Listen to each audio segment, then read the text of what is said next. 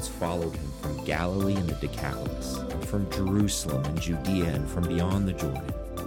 Seeing the crowds, he went up on the mountain, and when he sat down, his disciples came to him.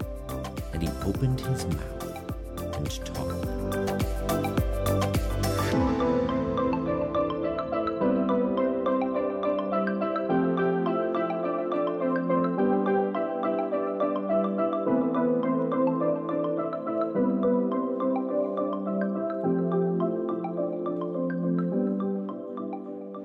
Three trumpets, one flute, and a tambourine, Rod Buckner. Love it, love it. Hey friends, welcome to South Fellowship. We are so glad that you're here today, and if you're new with us, you're jumping in at a great part. We are exploring the Sermon on the Mount this summer as a community, and we are sort of in the middle of Jesus' teaching. It's in the Gospel of Matthew. Matthew, one of Jesus' disciples, records a collection of Jesus' teachings in one place, and it's probably the most famous sermon given ever. If you have your Bible, you can open to Matthew chapter 5. Over the last few weeks, we've explored some really light, fun subjects like adultery and lust, divorce and remarriage, and being people who are honest. And so Jesus decided to lighten up a little bit on us and just today talk about loving our enemies. So that should be really easy, right? This is one of those passages that probably isn't all that difficult to understand. It's just really difficult to live out. It's difficult to apply. And so let's pray and ask Jesus that he would, by the power of his Spirit, open us up to what he would say. Lord, we long to not only hear, but to obey, because we know that that's where the foundation of our life is formed. And so, Father, that's our posture today. Would you move? Would you convict? Would you lead us to righteousness for our joy and for the sake of your name? Amen. Amen. The year was 525 BC, and King Cambyses II of Persia marched his army towards Egypt. But he knew something interesting about the Egyptian people. They had a deep love for cats. That's right, our feline friends. And so what they did was they carved into their shields an outline of a cat. And they brought with them hundreds of cats onto the battlefield. Now, in Egypt, it was a capital offense to kill a cat.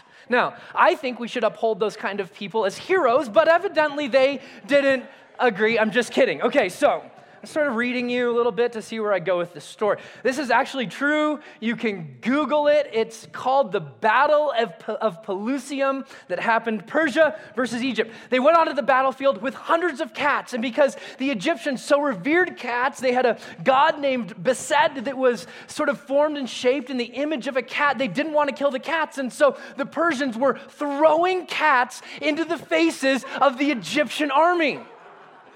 For 38 years, I've been wondering what good a cat is. And now we've figured it out. Praise Jesus. Now, if you're a cat lover, one, I'll pray for you. And we're going to talk about enemy love today, so you can just apply that to me now. Now, what's fascinating is that the Persians won this battle hands down without much of a fight at all because the Egyptians were so nervous about hurting the cats. And then afterwards, they to scorn and shame them, they took the cats and they rubbed them in their face after they'd won the battle. And I thought, what a strange battle tactic. Can you imagine the strategy session where they're sitting around the table and some dude's like, I've got an idea. And they're like, yeah, what? Cats. Next, what? Any other ideas? Dogs? No, right? What a strange, ridiculous strategy.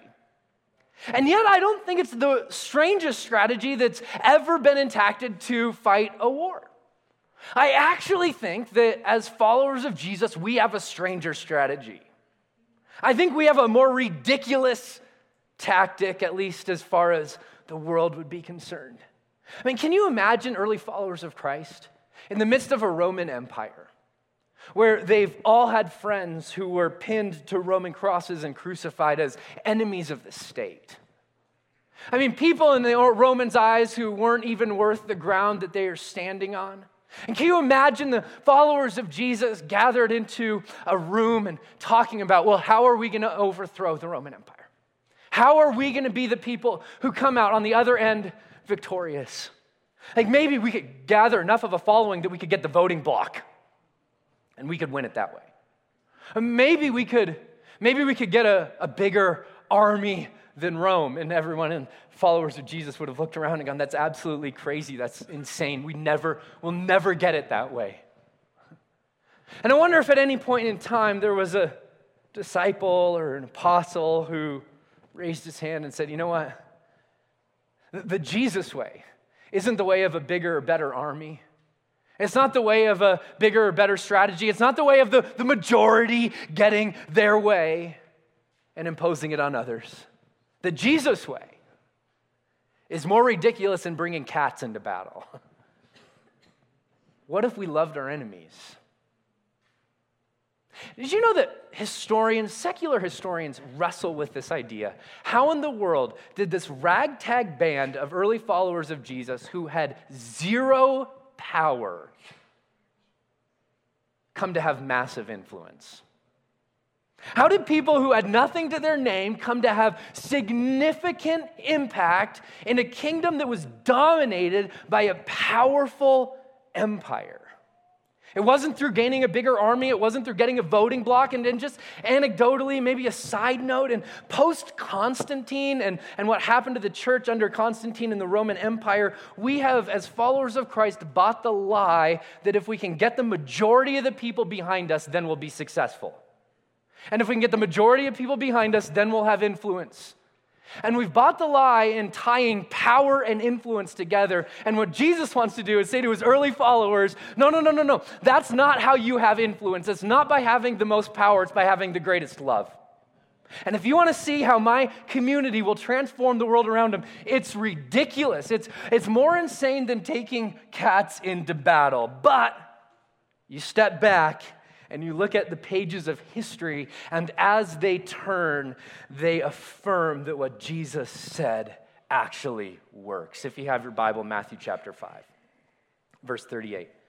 And we'll read the entirety of this section and then explore it. You've heard that it was said, an eye for an eye and a tooth for a tooth. But I tell you, do not resist an evil person. If anyone slaps you on the right cheek, turn to them the other cheek also. And if anyone wants to sue you and take your shirt, hand over your coat as well. If anyone forces you to go 1 mile, go with them 2 miles. Give to the one who asks, and do not turn away from the one who wants to borrow from you. You've heard that it was said, love your neighbor and hate your enemy. But I tell you, love your enemies and pray for those who persecute you, that you may be children of your Father in heaven. He causes the sun to rise on the evil and the good, and sends the rain on the righteous and the unrighteous. If you love those who love you, what reward will you get? Are not even the tax collectors doing that? And if you greet only your own people, what are you doing more than others? Do not even the pagans, people who don't even believe in God, do not even they do that? Be perfect, therefore, as your heavenly Father is perfect. So pretty low bar. And you know what? Most people, when they read the Sermon on the Mount, there's this line of thinking where we go, well, this is such a high bar. Jesus must have expected that we would read this and know we were going to fail and therefore turn to God's grace. And to turning to God's grace, I say yes and amen. But Jesus expects people who are his followers to be living this out. He expects us to let this teaching sit on us in such a way that it would mess with us a little bit, that we would have to say, I gotta die to my kingdom in order to enter the kingdom of God. I've got to surrender some of my rights in order to enter the kingdom. I don't know about you. As a high school student, I can remember wrestling with the way of Jesus. And I can remember sitting in a church, not all that dissimilar to this one, and hearing the Sermon on the Mount taught and thinking, I don't want anything to do with that. I don't want to be walking down the halls of Smoky Hill High School and have somebody slug me in the face and be expected to turn the other cheek. Is Jesus off his rocker here? Like, does he expect us to just be doormats? Is that what we're supposed to do? And all these wrongs going on around us, what in the world is Jesus actually saying? Here's what he's saying. He's saying that allegiance to him, allegiance to Jesus, radically transforms not only the attitude that we have towards people, but the way that we act towards people. Our attitudes and our actions are radically transformed because of life in the kingdom. I had the chance to coach baseball again this summer, a little 9-year-old little league team, and I love coaching. And I get such joy seeing a child come and learn the game a little bit and learn how to take a good cut baseball-wise, step up to the plate and hit it. And I find so much joy in seeing what we do in practice actually executed on the field. And I find so much joy in seeing that because it happens so little. Most of the time, I'm like, were you there on Wednesday? Did somebody steal your brain in between Wednesday and Saturday? Because we talked about this. The cutoff man, you're supposed to cut the ball off, right? Okay, so this isn't my own personal counseling session. I've had those. But I wonder how many times we come into a service and we go, oh, Jesus, we agree with you. Yes. Yeah, that's how to throw the ball. That's how to hit the ball. That's how to live life. We agree with you, Jesus. And then we get out onto the field of life and we just go back to the way we've always done things. We just go back to what's deeply ingrained in our soul. And what Jesus is going to gently press on us this morning is, look up at me for a second. Jesus isn't looking for admirers. He's not looking for people who agree with his teaching, who go intellectually, I get it, yeah, that's it. He is looking for people who would follow him. It's on the wall right out front. It's our mission as a church is to help people live in the way of Jesus with the heart of Jesus. And his teaching here isn't one that's difficult to understand. We'll talk about some of the pieces that are nuanced and that I think at the onset are difficult, but ultimately this teaching is really actually pretty straightforward. But it's easier understood here than it is lived out in the world. But make no mistake about it, I think Martin Luther King Jr., who lived this teaching out maybe better than anybody in our modern day, said it like this. He said, one of the greatest tragedies of life is that men and women seldom bridge the gulf between profession and practice, between saying and doing. So the question in front of us today is not, will we trust Jesus as Savior? In fact, this passage is for people who've done that. If you're not a follower of Christ, you're sort of off the hook this morning. You get to look on to the way of Jesus and sort of window shop and go, wow, that's a pretty drastic teaching. But for people who have declared, Jesus, you are my Lord, today he wants to say to you, am I also your rabbi? Can I teach you how to live in my way with my heart? So as we've been doing the last few weeks, let me just point out a few things that Jesus is not saying, and then we're going to jump into what he is saying, okay?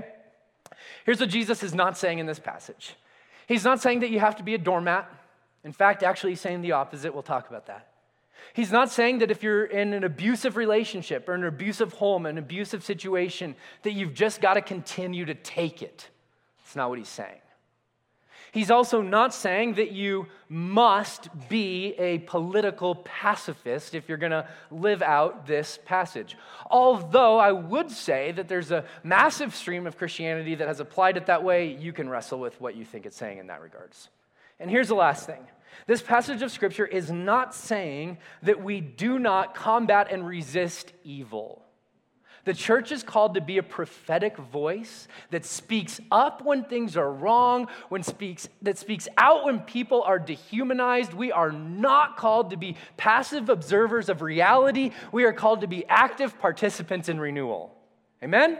Okay, so now that we got that out of the way, what in the world is Jesus saying? If he's not saying all those things, what's he saying? I'm so glad you asked that. Matthew chapter 5, starting in verse 38, let's explore. But you have heard it said, that it was said, Jesus says, and this is his methodology of inviting them to a Bible study. You've heard that it was said in Torah. You've heard that it was said in your writings. An eye for an eye and a tooth for a tooth. In fact, there's 3 different times in the Old Testament scriptures that this law was given. It was the law of limited retaliation, lex talionis in the Latin. In fact, it's so fun to say. Would you say it with me? Lex talionis, the law of retaliation. It means that you can only wrong somebody back to the extent that they've wronged you. There's this really interesting study they did at one point in time where they had somebody sort of hit another person's thumb and they rated the scale of how hard it was. And what happened was our perception of the way that we're treated is always more so than the way that the person thinks they're treating us. So what happens?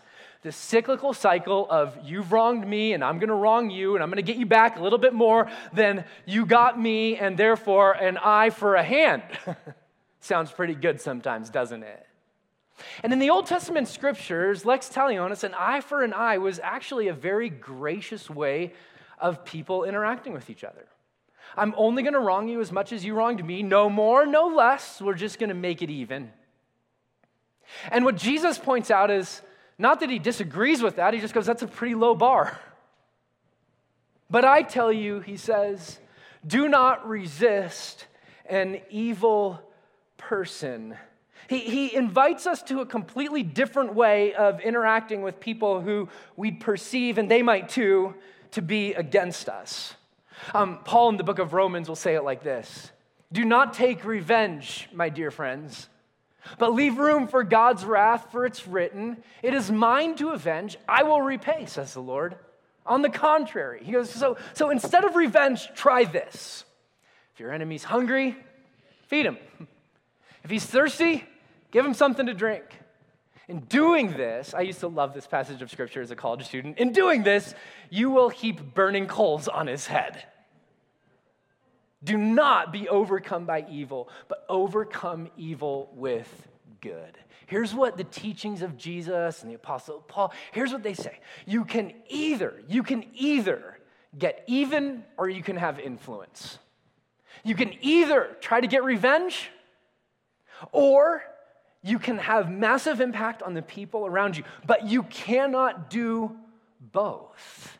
You cannot do both. You can either have revenge or gospel influence, but you cannot have both. So think of, for the early followers of Jesus in the Roman Empire, how hard this must have been. Probably about as hard as it is for you. I mean, can we admit that this is a radical teaching of Jesus? But if I could summarize it, here's what he's saying. Here's what he's saying. He's saying that we have got to be, our attitude towards people has to be what I'm going to call tough-minded this morning. And here's what I mean by that. We refuse to allow the way that we are treated to determine the way we respond. Oh, gosh. Jesus, take your foot off the gas a little bit. Isn't it so easy to just get in a tick for tack type of an interaction with people? They did this to me, therefore I must do this to them. And Jesus says, no. You actually, life in my kingdom, you do not have to do that. You could allow creative engagement with the people around you to replace justified retaliation. Instead of just retaliating, even if it's your right, what if you thought about it a little bit more? What if you took a step back and prayed and thought, Jesus, how would you want me to interact with this person that's just wronged me? What might that look like? People in the early church in the Roman Empire were wrestling with this. And you know what the number one emotion we have to get over in order to live with this is?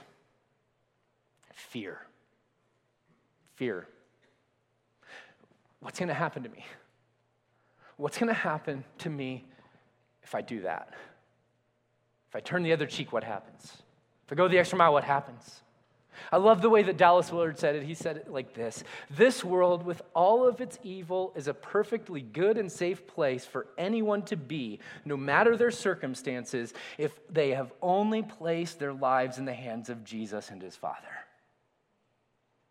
Okay, so now, if we're in the kingdom, we're free. We're free to go, "Jesus, what would you have me do in this situation?" And so in order to not be ambiguous, Jesus says, let me give you a few examples. If you're going, what might this look like? That's a great question. Jesus is really glad you asked that. And he's going to give you 4 pictures of what it might look like.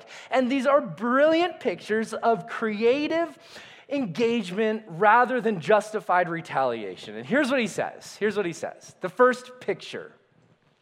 If someone slaps you on the right cheek, turn to them the other cheek also.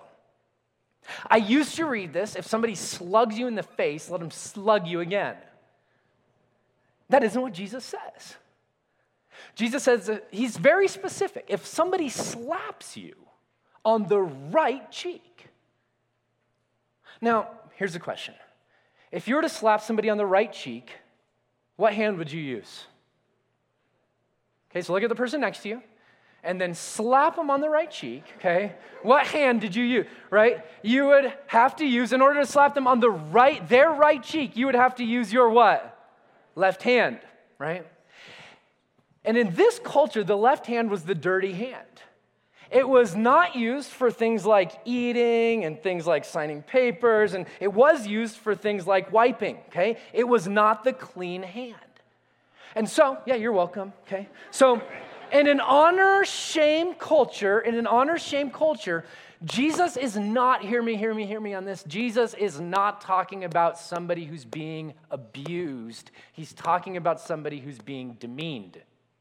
He's talking about somebody who socially is getting pushed down and either slapped with a left hand or backhanded with a right hand like a little child would have been. It was a way to insult somebody, and typically we've seen, or we would imagine, we have 2 responses in mind to that. 2 options. We can either, eye for an eye, slap him back, or we could run away. Or we could do what I probably would have done in high school, slap and run, right? Sort of a combo of the both, slap and then as fast as you can, right? And Jesus is going, what if there's a third way?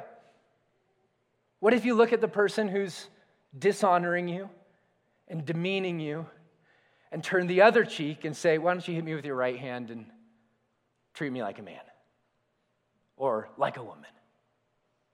Why don't you treat me like a person? Because that's what I am. And Jesus is inviting us to a way of being and creative influence where vulnerability replaces revenge. See, when I feel like I need to defend myself, I lose my influence. Okay, so at work, when you feel like you need to defend yourself, when you feel like your honor has been violated and you need to get even in order to be right, Jesus would say, you can do that, but you lose your influence. And isn't it better to influence the people around you than just to get paid back? Oh, it's way better to win the people around you over rather than an eye for an eye and a tooth for a tooth. Jesus would say that you now, as an agent of the kingdom, can look for strong, creative ways to refuse to participate in the mutual, ongoing hostility that is so rampant in our world and so ineffective, can we agree? I mean, is it working for us? Is a bomb for a bomb and a gun for a gun and you fill in the blank, an eye for an eye? How's that working for us, you guys? I'll take your silence to suggest that it's not. And I don't think it is either. And Jesus invites his people to a different way. What if you embraced a posture of vulnerability instead of revenge? What if you did that? Here's his second picture. He says, and if anyone wants to, what? Sue you, take you to court, and take your shirt, hand over your coat as well. Now, first century dress codes are essential to understanding what Jesus is saying. Somebody's being sued for their shirt. Now, in first century Israel, most people didn't wear pants, okay? That's for free this morning. That's not the point. So they would have an undershirt that was sort of their underwear that would be a long undershirt that would cover their use as their undergarments, and over that would be a coat. And the coat is what they would use as a pillow at night or as a sleeping bag, but it was a way to keep themselves covered. So somebody is being sued by a wealthy person. A poor person is being sued by a wealthy person for their underwear. And Jesus says, how about you give them your coat also? What would happen? They would be naked. And everyone around would go, that person's naked. Jesus is saying, hey, what if you didn't let yourself cover up the wrongs that people are perpetrating against you? As the one who's a little bit lower on the social totem pole, as the one who doesn't have as much socioeconomic stability in your life, what if you pointed out this gross offense that's being perpetrated against you by giving away another piece of your clothing? Jesus is teaching a methodology for impact where he's saying, listen, what if you valued your impact that you were having more than the comfort that you so dearly wanted? Think about this for a moment with me, you guys. The people who have made the greatest impact in our world are people who are willing to sacrifice a little bit of comfort. Are they not? People who are willing to have a hard conversation, people who are willing to take a financial risk, people who are willing to forgive when it would be easier to grow bitter. These are the types of people who consistently throughout time have changed our world. I think of Dr. Jeff Brodsky. And we have the joy of partnering with he and Joy International. Every year we participate in the Barefoot Mile, and it's coming up again this Saturday, July 21st, Climate Park, 9 o'clock. For years, Jeff Brodsky's been going barefoot in order to go, hey, there's an issue. We need to be aware of it. He's given away his coat in order to expose a wrong. It's what Jesus is teaching. What if we valued our impact over our comfort? How might that look? What if we didn't allow anxiety and fear to rule, but we were free to step into the places God's called us to step into? And we might volunteer in our kids or student ministry. We might have a conversation about our faith. What ways are we stepping back from impact in favor of comfort? Jesus says, no. Draw it out. Be discomfort. Embrace a posture of discomfort in order to have great impact. Here's the next picture he paints. If anyone forces you to go 1 mile, go with them, what? 2. You maybe know the context in the Roman Empire. A Roman soldier, part of a Roman garrison, could be marching along and at any point could call somebody who was a citizen of a country that they were occupying to carry their gear a mile. So you imagine planning a nice picnic for your family on Sabbath, sitting around a lake, enjoying it. You've just sat down. You've got your your lamb chops and your hummus, and you're just about to sit down, and a Roman soldier comes up and says to you, carry my gear. And Jesus wants to step into this moment that most of his readers, his listeners have had, where they've been inconvenienced by the Roman Empire. And Jesus goes, I know everything in you wants to go 1 mile, drop their gear, and tell them to go back to wherever they came from. But what Jesus says is, what if you started to see the people around you, not just as soldiers, but maybe as sons and daughters of somebody? Not as people of the state of Rome, but as image bearers of God. And as people who may be having a ridiculously hard day, and instead of dehumanizing the people that are against us, what if as followers of Jesus, we started to have compassion on them? Because isn't it so easy to dehumanize the people who we don't like? And Jesus says, what if life in my kingdom, what if you looked for ways to actually serve the people around you? Even people that were inconvenient. I often think it would be way easier to just share my Google Calendar with Jesus so that he could bring me opportunities to serve him that fit in the slots that I have open. Is anyone with me? right? What I've found is that he has a copy of my Google Calendar, and he often picks the most inconvenient times to bring people into my life, right? And the question is, in those moments, are we willing to serve people? Are we willing to go the extra mile and extend compassion, maybe relationally or maybe financially? We went the extra mile. It's not a law. Jesus isn't saying you don't always have to do this. That's not his point. His point is you could if you wanted to. It's an option for you now. Instead of bitterly gritting your teeth, going one, dropping it and saying, I'm out. So vulnerability replaces revenge. Impact replaces comfort. Compassion replaces inconvenience. And finally, here's what Jesus says. And give. Give to the one who asks you. Don't turn away from the one who wants to borrow from you. Jesus uses an illustration of a story that every one of his readers would have understood, and we understand too. There's certain people in our life that are needy, aren't there? There's certain people in our life that always seem to be sort of in the place where they want something from us. And Jesus says, hey, what if you looked at those people? And I don't know about you, I often make up a story about how they got to where they got. And how if they would have made these decisions like I've made, then they wouldn't be in this position, right? And if they just pulled themselves up by their bootstrap like I've done, then they'd be okay. And you know what that's called? Judgment. It's called judgment. And Jesus is saying, we're so prone to doing this. What if instead of, when somebody's needy, what if instead of judging and coming up with a story, what if you were generous to them?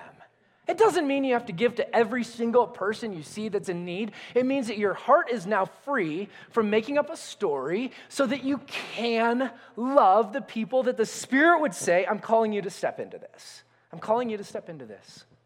Sometimes these are called EGR people. You know what that means? Extra grace required people. Do you know some people like that? If you don't, you are people like that. If you don't know anybody like that, you are that guy. For somebody's thinking of you, right? And Jesus is saying maybe it's a gift of food, maybe it's a gift of honesty, maybe it's a gift of truth or confrontation or money. He's saying you are free to look at the people in front of you, to see them as people, and to give them what you think they need most. That's the freedom. That's the kingdom freedom. We're tough-minded. Our attitudes change by the gospel. We don't just respond to people based on how they treat us. We actually respond to people based on how we've been treated by God. And it changes everything. 4 little stories, vignettes that Jesus talks about that aren't they just beautiful and brilliant? Aren't they just beautiful and brilliant? I think they are. I think they are.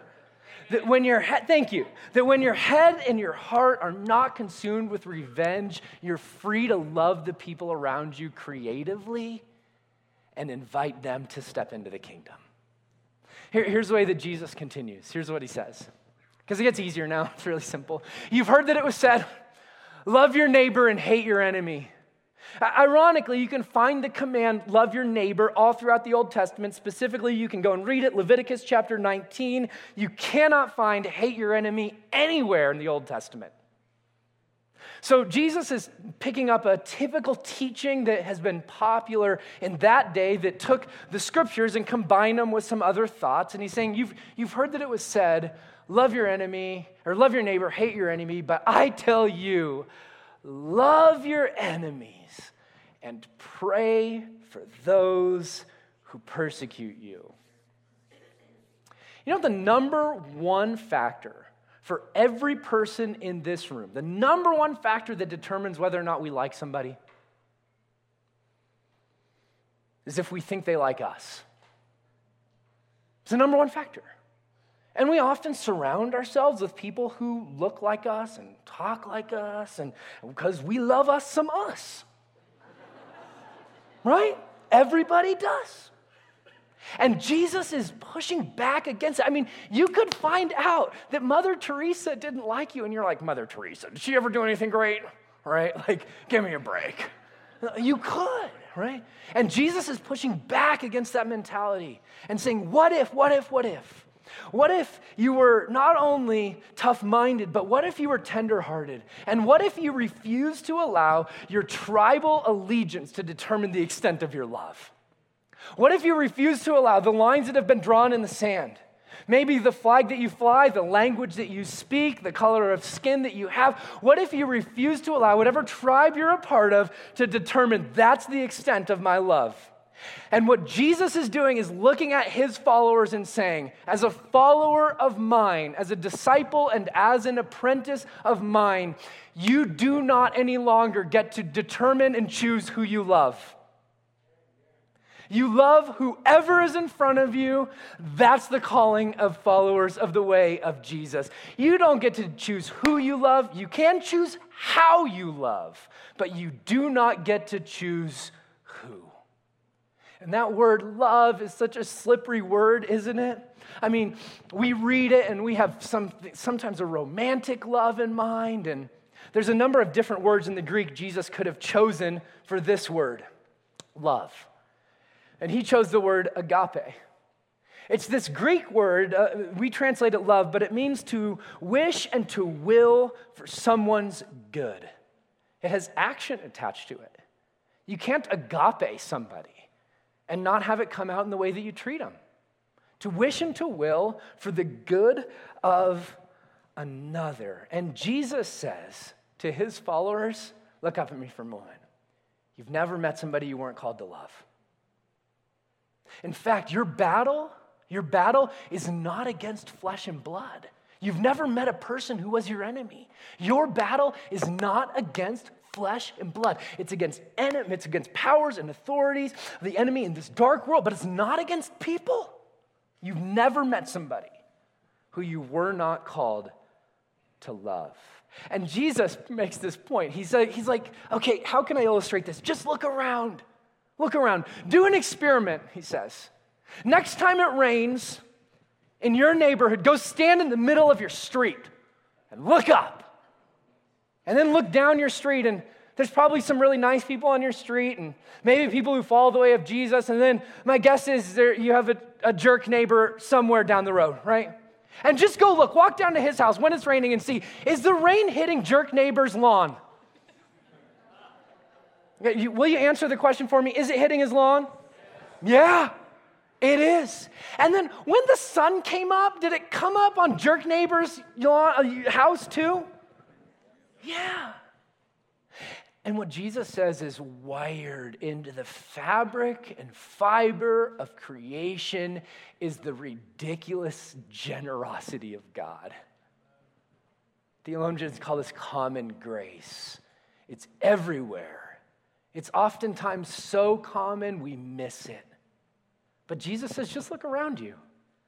The sun rises, the rains come, and it's a picture of the love of God on every person. And what he says is when you live in the way where you don't just love the people who are like you, but love the people who are opposed to you, you start to look like God. He says that you may be children of your Father. It was an idiom. It was a picture. It was like saying someone's a chip off the old block. They're exactly like their dad.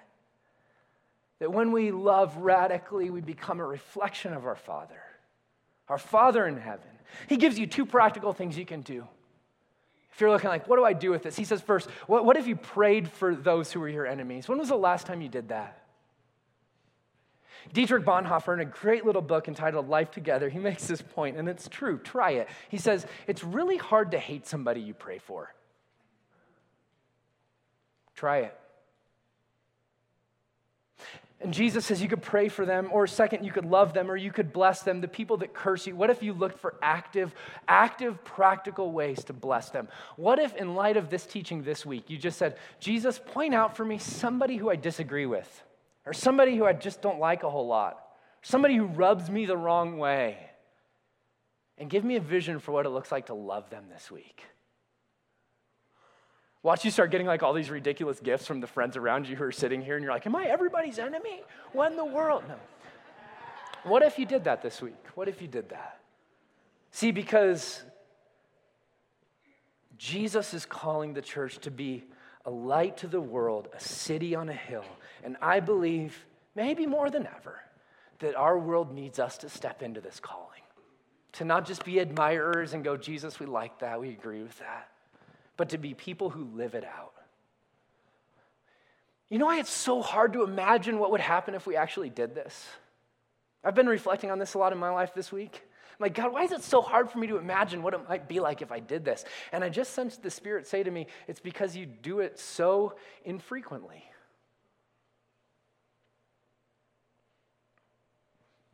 Maybe you do too. And here's how he closes. If you love those who love you, what reward will you get? And I don't know that he's talking about a tangible reward, maybe a heavenly reward at some point, but I do know that he's talking at least about what we would call an intrinsic reward. If you've ever loved your enemies, if you've ever prayed for those who persecute you, you know that boomerangs back on your soul, and God enlivens something in you, and there's a blessing that's intrinsic in living in the way of Jesus. And he says, they're not even the tax collectors doing like the lowest of the low in their culture. They love the people that like them. Come on, Jesus says. And if you greet only your own people, if you're only friends with those who are friends with you, and you only say hi to the people who say hi to you, what are you doing more than others? Do not even pagans do that? Like the kingdom of God doesn't need to be present for you to do those things, but it is present. Therefore, be perfect as your heavenly Father is perfect. That word perfect in the Greek is the word teleos. Will you say that with me? Teleos.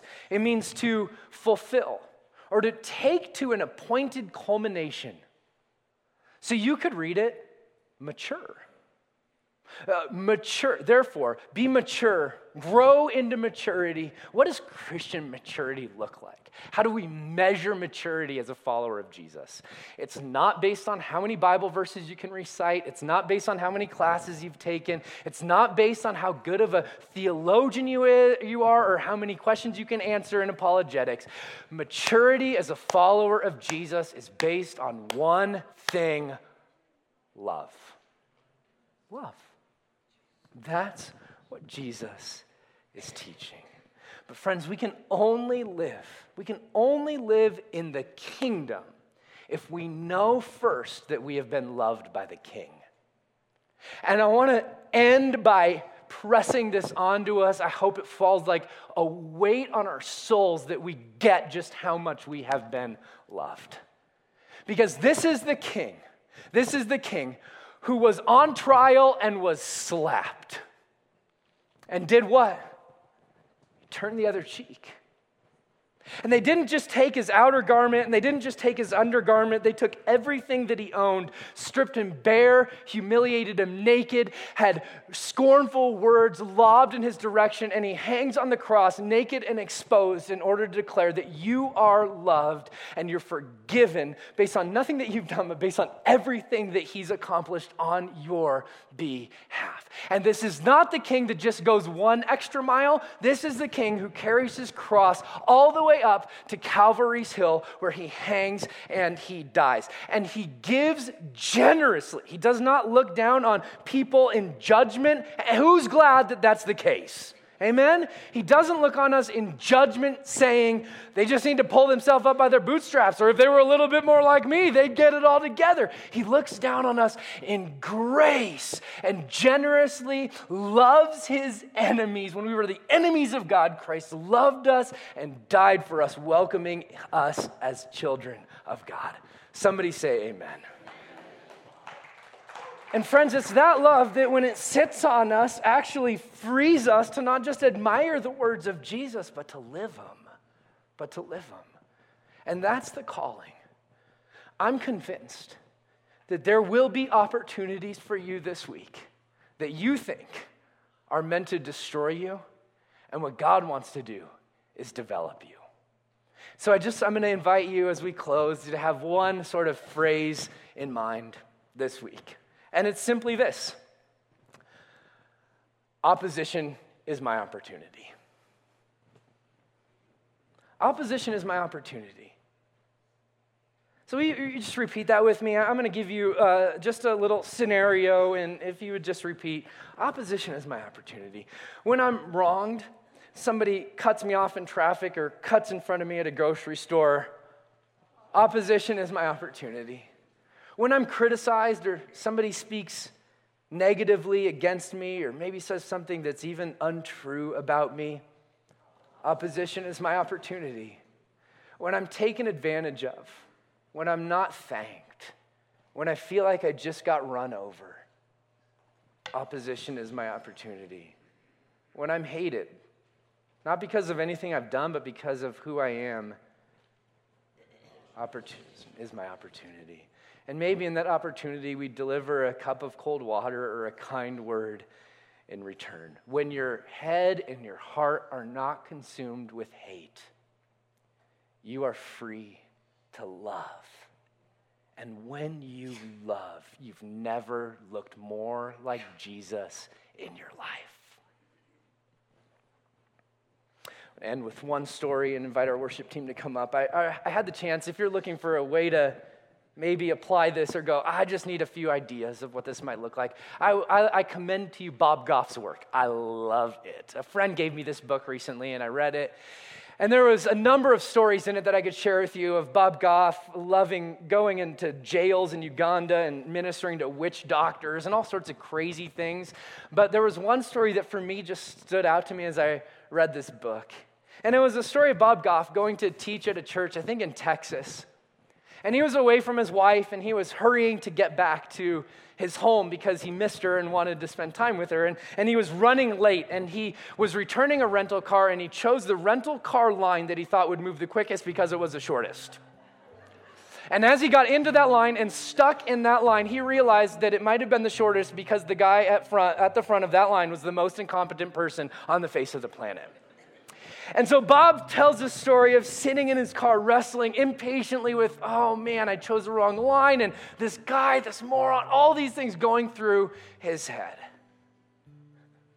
And he gets up to the front, and Jesus does some work in his heart and life as he sits in this line and sort of bitterly grits his teeth. He opens up a little bit, and the guy says to him, how was your trip? And Bob says, there's a lot of things I wanted to say. He responded, I had a great time. The car was awesome. You're awesome. Airplanes are awesome. Life is awesome. I hope you have a great day. And he missed his plane and was walking through the airport. And he heard these feet come up behind him. And he felt this finger tap on his shoulder. And he turned around, and here's the guy from that line. And the guy looks at him and says, Mr. Goff, I just want you to know that I was at church today, and that sermon that you gave was the most amazing thing I've ever heard. Thank you so much. And he walked away. We don't choose who we love. We just choose how. And we never know how God might use that to change somebody's life, to change somebody's eternity, and also to change us. So Jesus, I pray that this week you would help us see opposition as our opportunity. That in the great words of Martin Luther King Jr., that we'd recognize that darkness can't drive out darkness, and only light can do that, that hate can't drive out hate, but only love can do that, that you would make us people of great influence, not because we have the most power, not because we have the majority, but just simply because we live in ridiculous, radical love. Would you transform our lives and the lives of the people around us by it, we pray. In Jesus' name, amen.